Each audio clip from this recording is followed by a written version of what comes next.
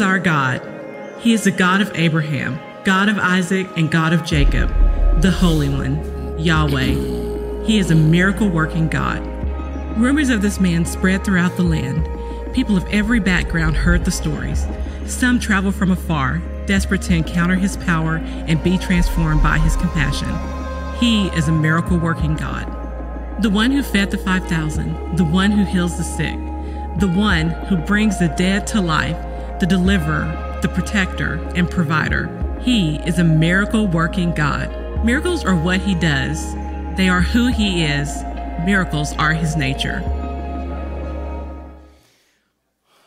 Well, I'm so excited today to learn more about the name and nature of God.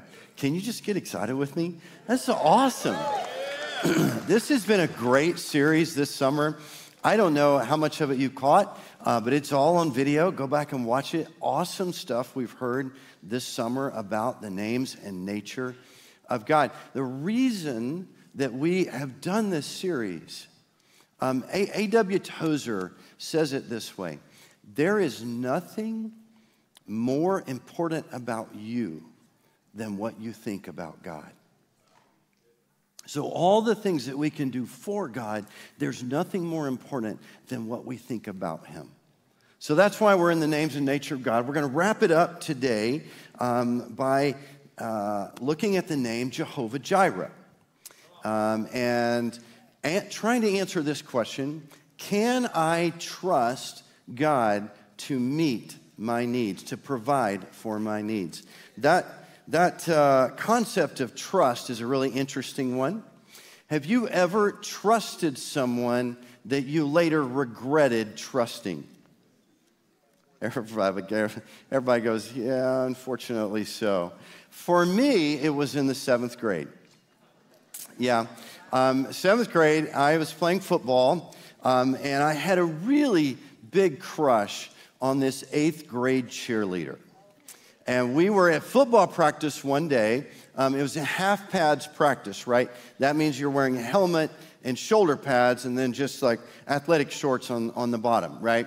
And shoes, of course. So we're out there for practice, and we're out on the football field, and the cheerleaders are kind of on the sideline over there, and they're practicing their stuff, right? And my two buddies know that I have a crush on this 8th grade cheerleader. And I was too kind of not confident to talk to her, right? Because she's a big 8th grader, and they're like, "Hey, buddy, we'll kind of help you get her attention. So here's what we're going to do. They're over here on the sideline practicing. We're over here on football. We'll just kind of move over in front of them, just gradually move in front of them, and we'll make sure that we get her attention on you." And I'm like, I don't know about that. And one of them says, "Trust me." And I'm like, well, okay. So we gradually move over in front of the cheerleaders, and they're facing us, right? We're facing the football field. And right, I've got one on my right, one on my left, right at a strategic moment, they both together bend down and grab my shorts and yank them down. One of them manages to get his cleats, his shoes, on my shorts. So I am, please don't picture this, but I am bent over trying to pull up my shorts in front of the cheerleaders, thinking, I really wish I would not have trusted this guy. Today, we're going to look at a story in the Bible where Abraham chooses to trust God in a situation where the consequences were way more serious than being embarrassed in front of the middle school cheerleaders. Are you ready? All right, let's do it. We're going to look at Genesis chapter 22, verse 1 through 18. We're going to read a lot of scripture today. I'm going to encourage you, as you're getting there, I'm going to encourage you to do this. If you have a pen and paper, get it out, because you're going to want to write some things down today. If you take notes on your phone, that means that you're younger than 40. We still use paper in my generation. If you take notes on your phone, that's okay. Just take some notes today.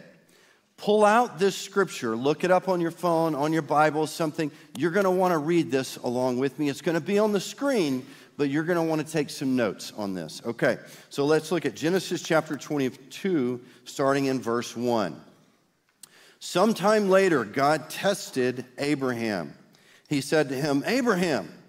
"Here I am," he replied.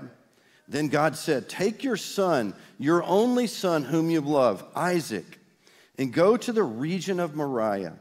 Sacrifice him there as a burnt offering on a mountain that I will show you." Early the next morning, Abraham got up and loaded his donkey. Now, let's stop for a minute.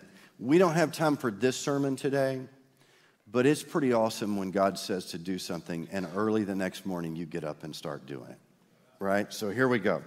Early the next morning, he got up and loaded his donkey. He took with him 2 of his servants and his son Isaac. When he had cut enough wood for the burnt offering, he set out for the place where God had told him about.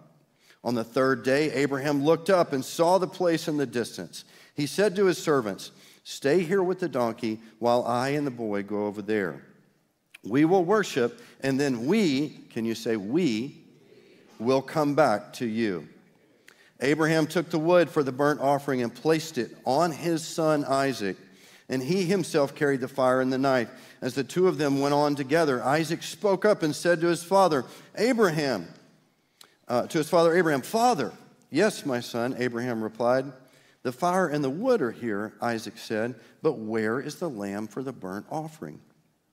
Abraham answered, "God himself will provide." Can you say that with me? God himself will provide. The lamb for the burnt offering, my son. And the 2 of them went on together. When they reached the place that God had told them about, Abraham built an altar there, arranged the wood on it. He bound his son Isaac and laid him on the altar on top of the wood. Then he reached out his hand, took the knife to slay his son. Are you feeling the tension of the moment? But the angel of the Lord called out to him from heaven, "Abraham, Abraham." "Here I am," he replied. "Do not lay a hand on the boy," he said. "Do not do anything to him. Now I know that you fear God because you have not withheld from me your son, your only son."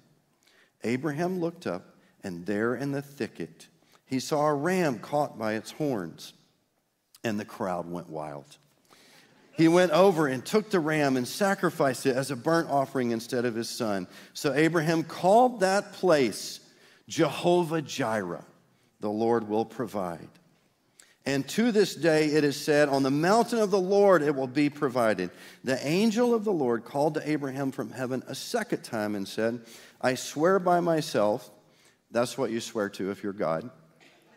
"I swear by myself, declares the Lord, that because you've done this and you have not withheld your son, your only son, I will surely bless you and make your descendants as numerous as the stars in the sky and as the sand on the seashore. Your descendants will take possession of the cities of their enemies, and through your offspring, all nations on earth will be blessed because you have obeyed me."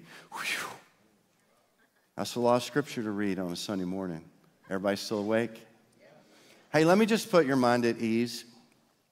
This is not a story of child abuse.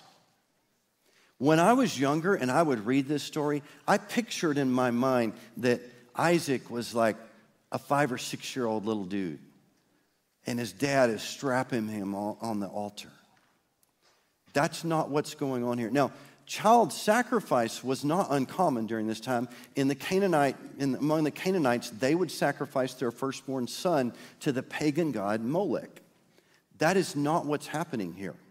If you will look in verse 6, Abraham loads all the firewood on Isaac, and he carries it up the mountain.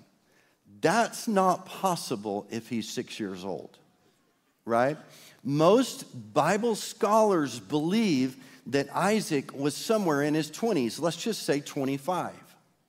Now, if Isaac's 25, do you know how old Abraham was when Isaac was born? He was 100. Okay, so Isaac's strapping 25, Abraham is 125. This is not child abuse. This is a very different thing. This is a father and a son choosing together to trust God. Okay? I know this story can be a little difficult if you're a new believer and you hear it and you're like, man, what's going on? Hang with me, because I think you're going to have a very different picture of this story by the time we wrap up today. Okay? Everybody still good? All right. So where did Isaac come from? What's the situation with Isaac and Abraham? Well, Abraham leaves his country. This is earlier. God tells him, hey, will you go to this new place and I'll tell you how to get there. And so it's credited to Abraham, right, as faith that he follows God to this new country. And then something happens along the way. God says to Abraham, we're going to look in Genesis 15, verse 5 and 6 in just a moment, so you can go ahead and turn there. But God says to Abraham, when he's old, he's like, I'm going to give you a son. And through that son, they're going to be a big nation, and through that, your descendants, all the nations are going to be blessed. So let's pick up that promise in Genesis 15, verse 5.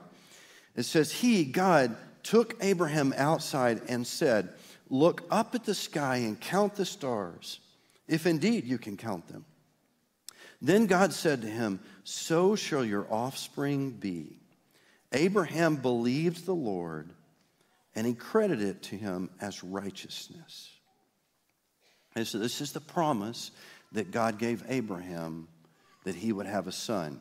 This is the same son that God told him in chapter 22 to go and sacrifice. Right? So Abraham's got a choice right now. He's like, well, do I believe God's promise? Do I trust in what God has promised to me? We see that he does. We're going somewhere. Hang on, we're just setting up the stage right now. I see some of you on the edge of your seat going, where's this going? Hang with me. It's going to get good. Okay? So, if we look into back at verse 5, what did he say to the servants? He said, the boy and I are going to go over there, and we will come back. What's Abraham doing? He is stating out loud, I have faith and trust in the God that keeps his promises. And then in verse 8, Isaac says, hey, Dad, I see that we have the fire and the wood. Where's the lamb? And what does Abraham state out loud to Isaac? The Lord himself will provide the lamb. Oh, this is good. But then there's something else in Hebrews chapter 11. The author of Hebrews kind of retells this story, and he's telling the story of Abraham and Isaac. And I just want you to see this in Hebrews chapter 11, verse 17. It says, by faith Abraham, when God tested him, offered Isaac as a sacrifice. He who had embraced the promises was about to sacrifice his one and only son. Hey, we just read that story. Even though God had said to him, it's through Isaac that your offspring will be reckoned or reconciled to God. Now look at verse 19. Abraham reasoned that God could even raise the dead. What's the point? Abraham knew when God makes a promise, I can trust it.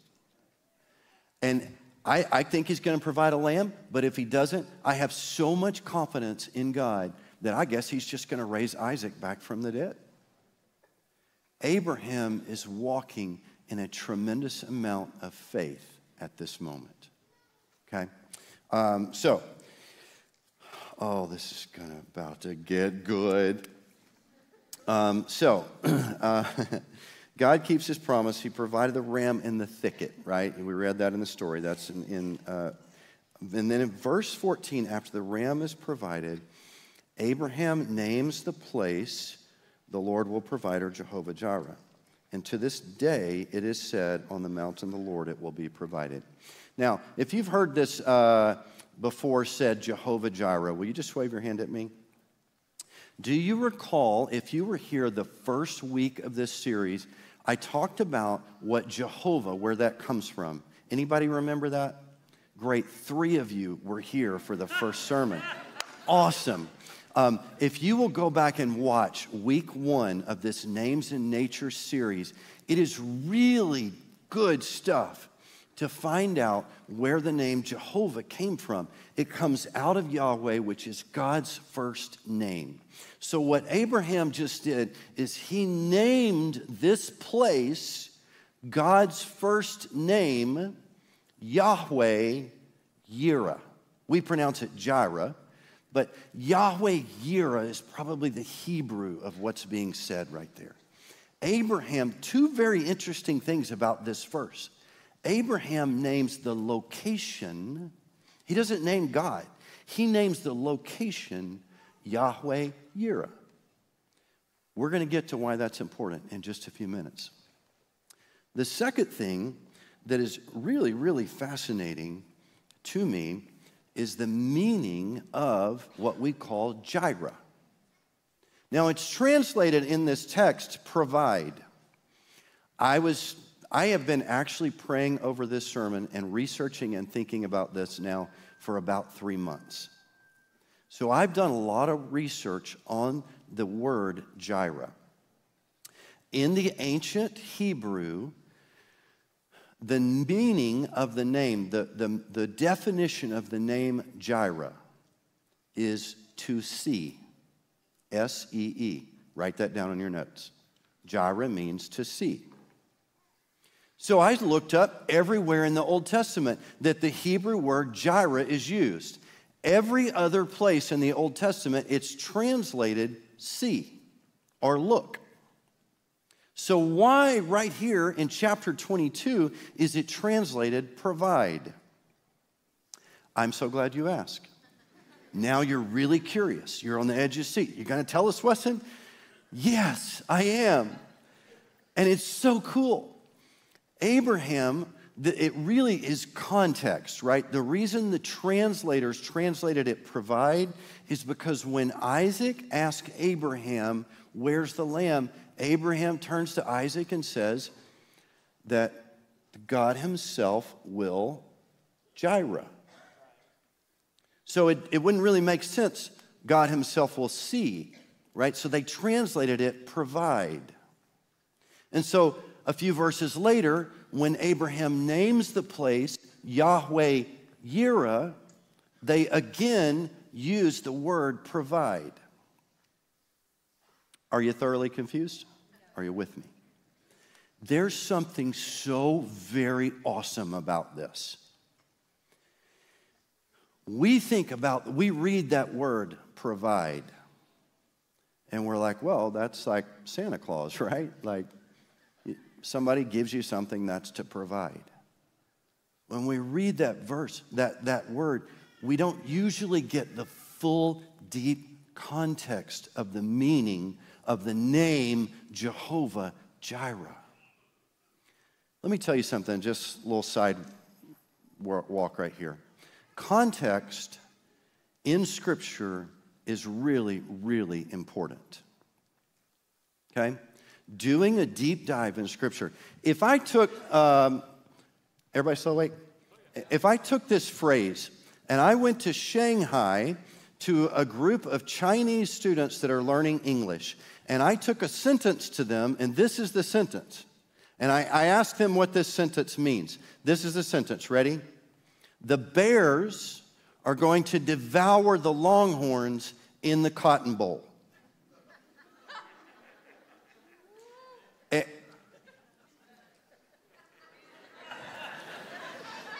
And they read that sentence. They would, well, I know what a bear is.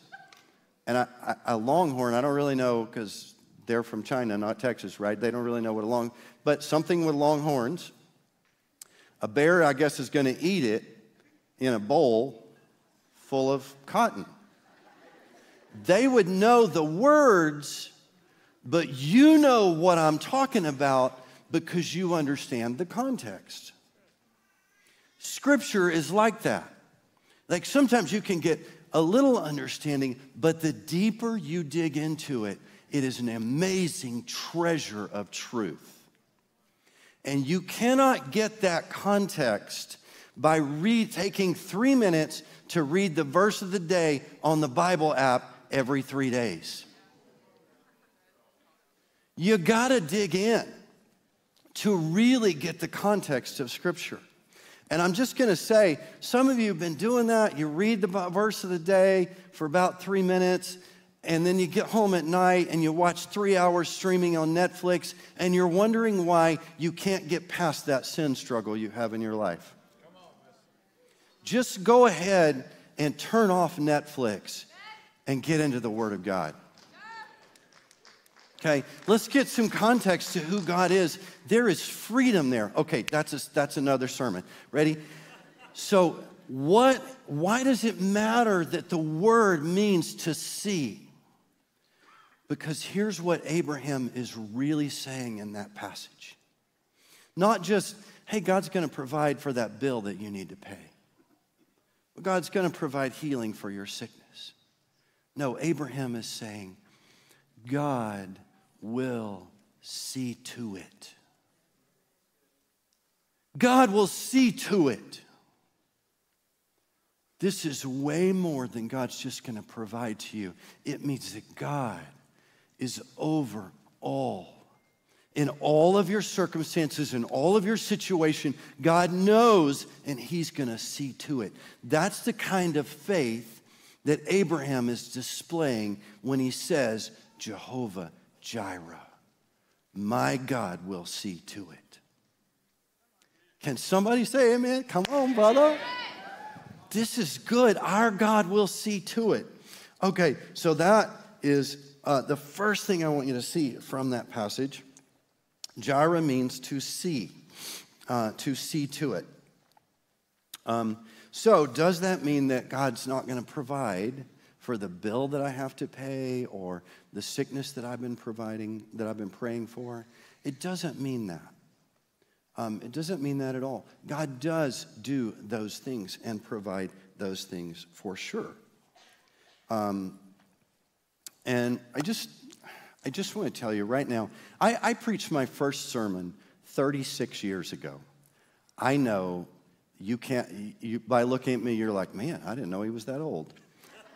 I know, it's hard to imagine looking at me that I'm that old. But 36 years ago, I preached my first sermon, and I've preached a few since then. I have a choice right now to tell you what Jireh means. I can tell you Jireh means that God's going to give you everything you want. That He never wants you to be sick or uncomfortable or suffer. That if you just pray loud enough and hard enough and have enough faith, God's going to give you everything you want.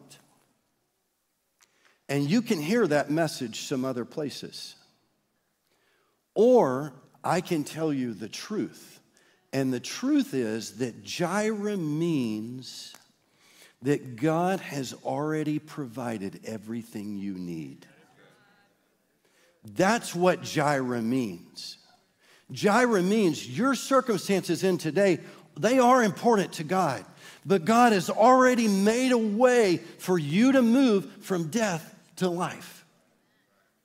God has already made a way for everything that troubles you to be made right. That is what Jireh means. He will see to it. Okay? That's the meaning of Jireh, that you can trust God.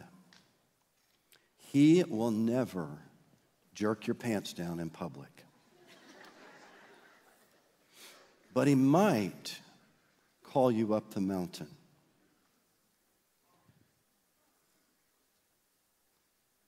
Looking at verse 1 again. Sometime later, God tested Abraham. Does that bother you at all? That it says God tested Abraham? There's a little thing in me that kind of bothers me a little bit. Like, wow, God tested him? What's that about? Let me just tell you this. God does lead us into times of testing, but God doesn't test you to see what you are made of. God leads you into testing so that you can see what He is made of. Because He cannot wait to come through for you.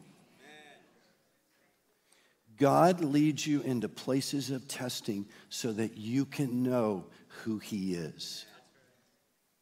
And also, we have a tendency in our times of immaturity to hold on tightly to the blessing.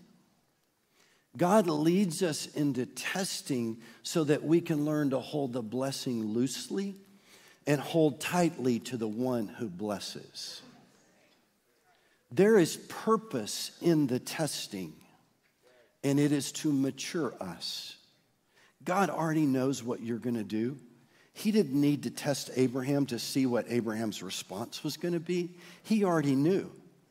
He led Abraham up the mountain so that Abraham could see that He is Jehovah Jireh. If you're in a time of testing right now, that's really important for you to know.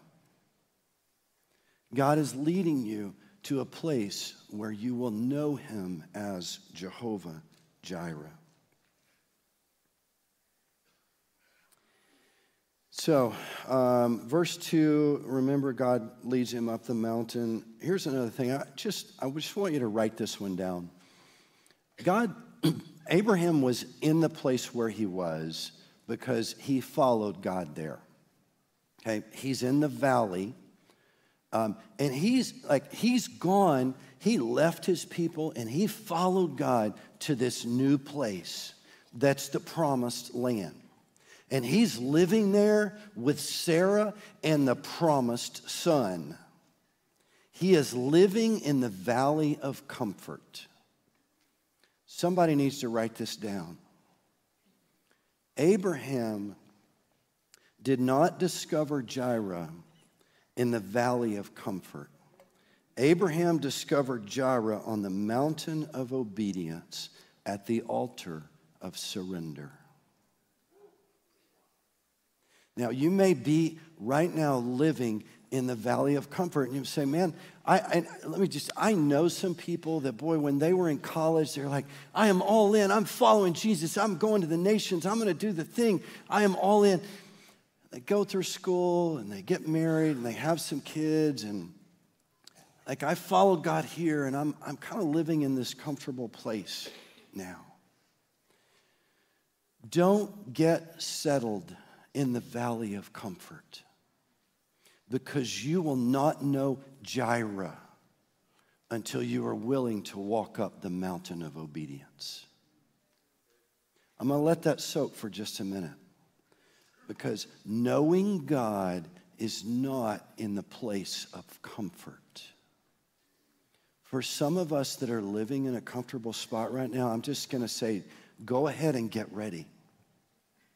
Because God is going to call you up a mountain of obedience to a place of surrender, because He wants you to know Him. That is where you will know Jehovah Jireh. Thank you. I'm glad you like that. As I was thinking about that, I was reminded of a family part of us, our family here, our Antioch family. They went through college. They were leading life group here, and J.T. Lloyd was working a job at Baylor, and they've got kids, and they bought a house, and they're doing really great. They took a short-term trip to Tijuana. They're living in the valley of comfort that God had led them to. But on that short-term trip, God said to J.T. and Sarah, I think we have a picture of their family right here. God said to J.T. and Sarah, I'm going to call you up the mountain of obedience to the altar of surrender. They came back home, they sold their house, and they left and they joined one of our church plants in Tijuana. That family could have very easily stayed in the valley of comfort, but they chose instead to say, we will follow God up the mountain to the altar of surrender. Doesn't that want to just make you say amen? That's what we are called to in this life. That is where we find Jehovah Jireh. So, honor to the Lloyds there as well. Okay, so being tested and called up the mountain is not usually comfortable, but it has a purpose. So I just want you to see this. Look in verse 2. That, again, we've been there before, but take your son, your only son whom you love, Isaac, go up to the region of Moriah and sacrifice him there as a burnt offering on the mountain that I will show you. It doesn't say Mount Moriah, but God calls Abraham up the region of Moriah to a mountain. I want you to jump forward 1,000 years in the Bible to 1 Chronicles chapter 21. David, King David, calls for a census of all the fighting men. And it says in chapter 21, this was displeasing to God. It was sin. Joab, his main helper, says, man, this is a bad idea. David says, do it anyway. Defiant to counsel. And he goes ahead and does the census. He sins against God. A plague comes on the nation and 70,000 men die because of David's sin. I want to show you this verse. David's response in chapter 21, verse 8. David said to God, I have sinned greatly by doing this. Now I beg you, take away the guilt of your servant. I have done a very foolish thing. Has anybody ever felt that way before? Please, God, take this away. I've done a foolish thing. Look at down at verse 18. The angel of the Lord ordered Gad, who was a prophet, to tell David, go up and build an altar to the Lord on the threshing floor of Araunah the Jebusite. So David went up in obedience to the word of the Lord that Gad had spoken in the name of the Lord. Where was the threshing floor where David sacrificed a lamb? He sacrifices the lamb to cover his sin, and the plague immediately stops, and it saves the people. I know we're just jumping into a little bit of the story, but hang with me. This happened on Mount Moriah. If you go down a little bit further, here's how we know that. In 2 Chronicles, we're going to go forward, just 2 Chronicles chapter 3, where Solomon built the temple. Look at verse 1. Solomon began to build the temple of the Lord in Jerusalem on Mount Moriah, where the Lord had appeared to his father David. It was on the threshing floor of Araunah the Jebusite, the place provided by David. So David bought the threshing floor, and Solomon built the temple. Weston, where in the world are you going? There's a connection. Back here, Abraham, God calls him up to the region of Moriah on a mountain and says, I want you to sacrifice your son, your only son. Does that sound familiar? We fast forward 1,000 years, and David sins against God, goes up Mount Moriah where God calls him, sacrifices a lamb to cover his sin, and saves the people. Oh, what's coming?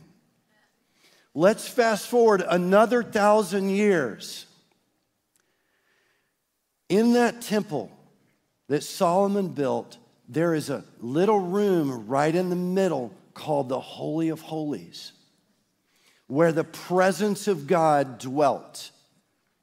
Dividing that room from the rest of the temple is a great big curtain that was really thick. Okay, we're 1,000 years in the future. 2,000 years from Abraham and Isaac.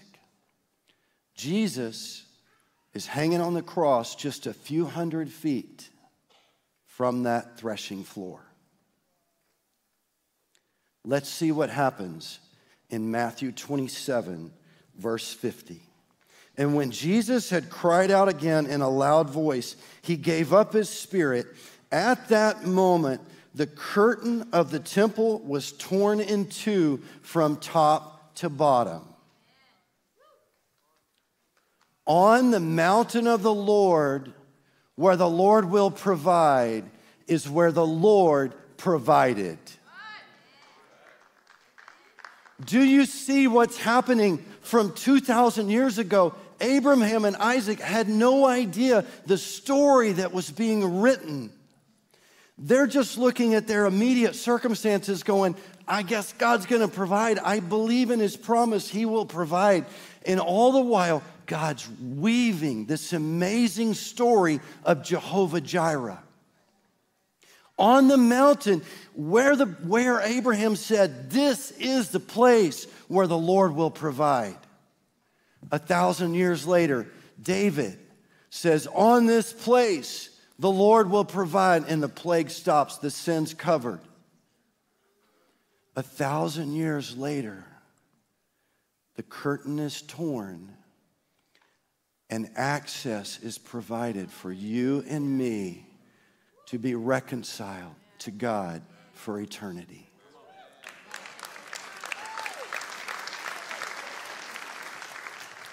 Abraham and Isaac's circumstances in that moment. This story was not about Abraham and Isaac.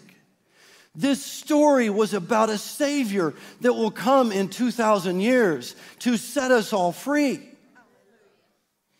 Your circumstances, my circumstances in this life are not just about getting a few more days of comfort in this world. Just like their circumstances were pointing forward to a Messiah, our circumstances, our life is pointing back to a Messiah.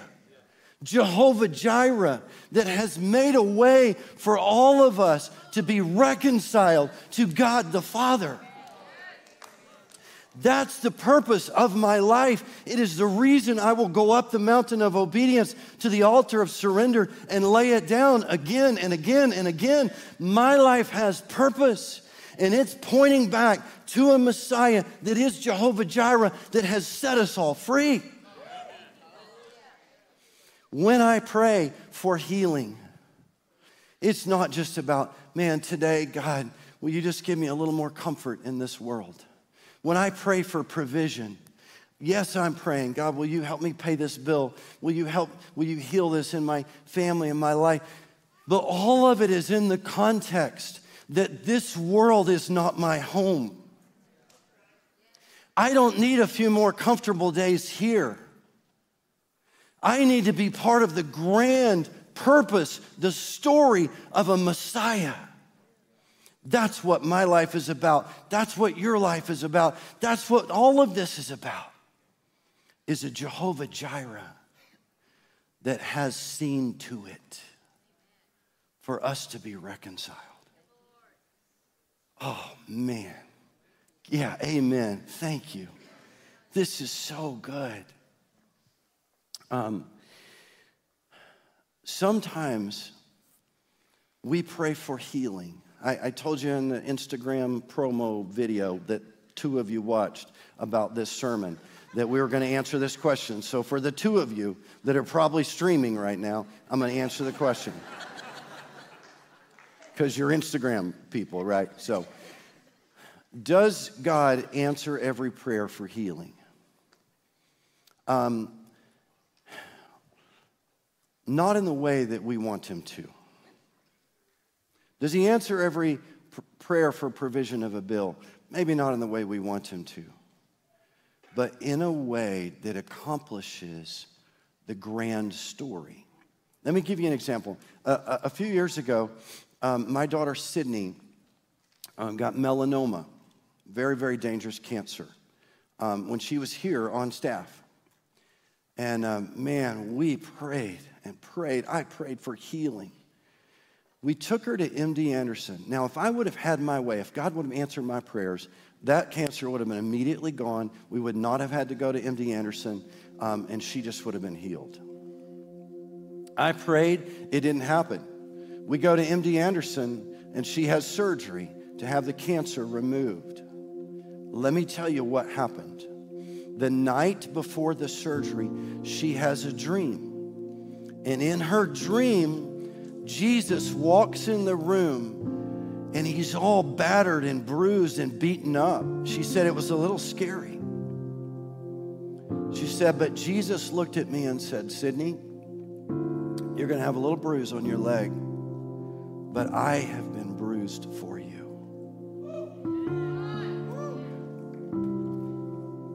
Sydney, coming out of anesthesia after the surgery, talking to a random nurse that comes in the room, tells the nurse the story of her dream. And she's probably a little drunk from the anesthesia, right? But she's just telling this nurse, you wouldn't believe I had this dream last night where Jesus walked into the room and told me, I have been bruised for your sins so that you could be made whole. Now, I'm praying for an immediate relief in our circumstances, while God has a plan in mind for this nurse to find and meet Jehovah Jireh and be released for all of eternity. There is purpose in our circumstances, and God answers our prayers, not always the way we want him to, but you can rest assured that you can trust Jehovah Jireh. He will see to it every time you can trust him. I'm going to ask you to stand with me right now. We're going to have just a response time to God.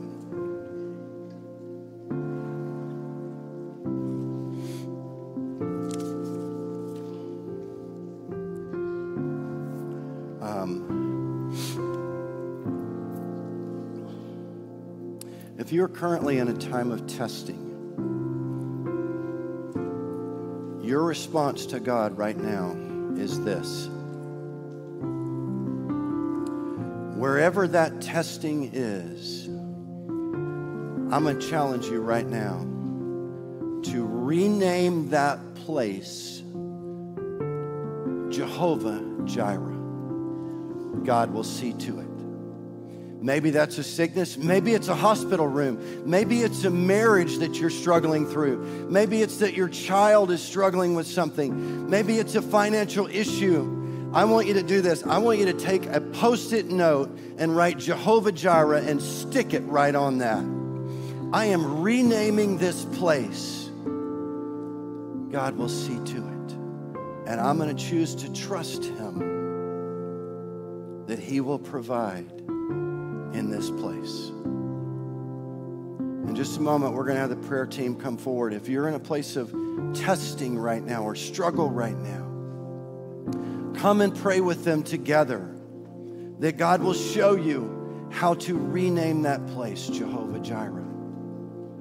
If you're not there and you're in a valley of comfort right now, I'm going to ask you to respond this way. God, I am ready and willing to walk up the mountain of obedience. Just call me because I trust you. I trust you. I will go to the altar of surrender because I trust you. Close your eyes with me and pray. In just a moment, we're going to respond to God by coming up to prayer time. And I'm going to tell you, you're not here by accident. God didn't bring you here today just by accident. He brought you here for a purpose because he has something to say to you about Jehovah Jireh. Respond to that call right now. Whether you're in a time of testing or you're in the valley of comfort, there is a response for you to have to God right now. Holy Spirit, I pray you'd speak into this room right now, that you would call our hearts to a place of trusting and faith and obedience to you. You are trustworthy, and we will obey you. So respond at this point. Come forward. Pray with the prayer team. Don't leave without responding to God's call in your life this morning.